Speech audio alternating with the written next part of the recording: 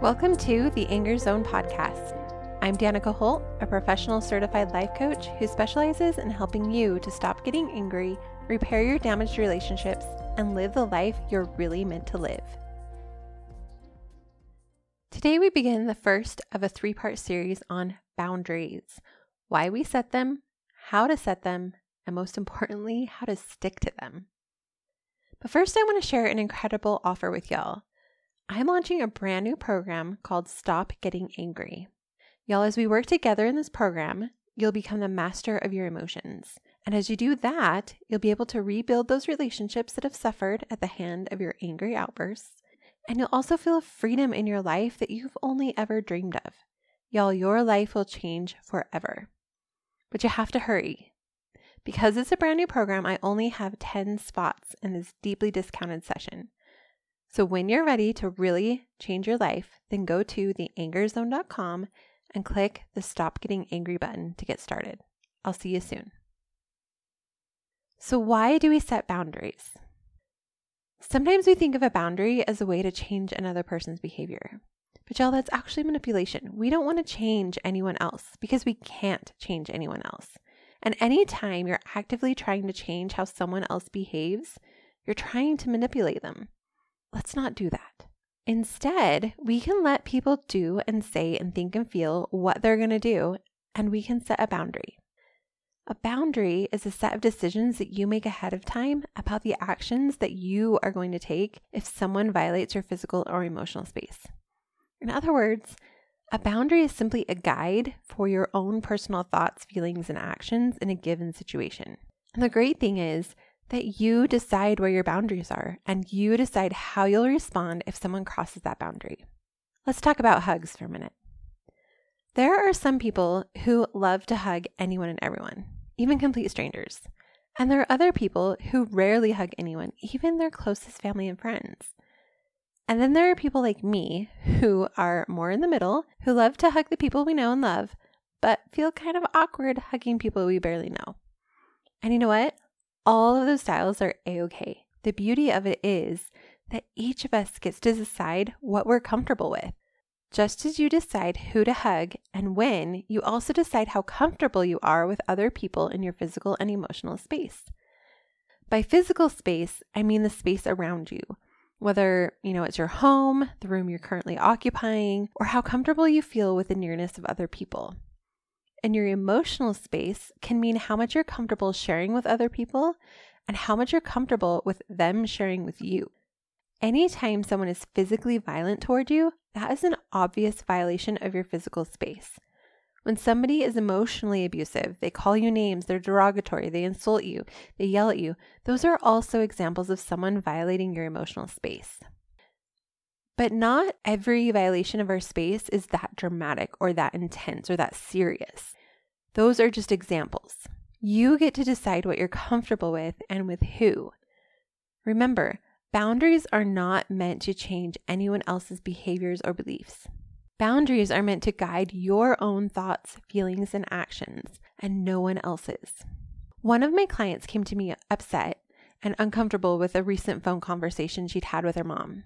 She just kind of felt like her mom was criticizing the way that she and her husband were parenting their children, and she didn't like the way she felt and how she was responding to her mother. She could coach herself to understand her thoughts and her feelings, and I always recommend that. And she could also take it one step further by setting a boundary. This is an example of someone violating emotional space. If her mother were to come over unannounced and unwelcome, it would be an example of a physical space violation. But let's be super clear here. My client is not setting a boundary to change her mother's behavior. We want to let people be who they are and who they want to be. So instead, she's creating a guide for her own thoughts, feelings, and actions the next time her mother brings up her parenting. By setting a boundary, she'll be ready to take care of her own emotional well-being and show up as the kind of daughter she wants to be, no matter what topics her mom wants to discuss. My husband is one of the hardest working people I know. He grew up in a small farming town in southern Utah where he learned from a young age to work from sunup to sundown until all the work was done. He carries that incredible work ethic with him to this day. It's something that I greatly admire about him. I know that if I need to get something done or if something needs to get done, I can ask him for his help. And if he decides that he wants to help me, I can count on him. It will get done because he gave his word and he works hard. But sometimes I have a problem with his Superman work ethic. Sometimes he wants me to keep working right alongside him after the kids are in bed. But y'all, I don't want to.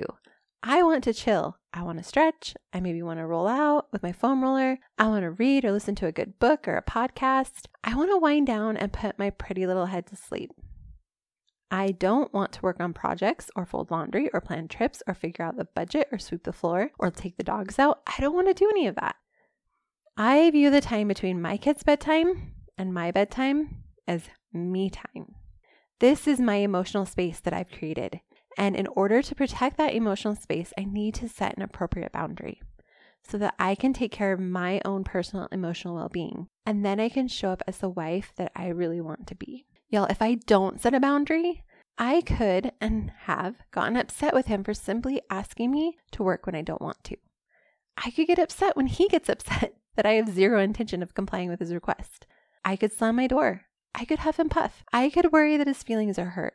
I could comply with his request even when I'd prefer not to, and then I could resent him for it. But y'all, none of those things are in line with the kind of wife that I want to be. None of those things are in integrity with who I am or what I value. In this case, I need to set a boundary. I need to make a decision about how I will respond when he makes a request that I don't prefer to comply with. Then when the situation arises and my husband makes a request of me, when he asks me to do something in the evening that I don't want to do, then I'll know exactly how to respond without getting angry. I get to keep my cool and I get to be the kind of wife that I want to be. I get to be true to myself. I get to decide who I am. I get to set the guidelines for my thoughts, my feelings, and my actions. Y'all, this is exactly why we set boundaries. Not so that we can change someone else's behavior, not so that my husband won't ask me to help him or that he won't get upset if I don't. Who knows? He may not get upset. I don't set a boundary to control him. I set a boundary so that I have a guide so that I know ahead of time I've made a decision about what I'm going to do. Y'all, this is exactly why we set boundaries. Not to manipulate anyone else, but so that we can show up in this world as exactly who we want to be no matter what, no matter the situation. We don't set boundaries to change anyone else. I'm not going to set a boundary so that I can change my husband. I'm going to set a boundary for me. Y'all, we set boundaries to guide our own thoughts, our own feelings, and our own actions. Alrighty, y'all. Join me next week as we explore exactly how to set effective boundaries. Remember to go to theanchorzone.com to sign up for my coaching program called Stop Getting Angry. I only have 10 spots and registration closes July 31st. Thanks, and I'll see you soon.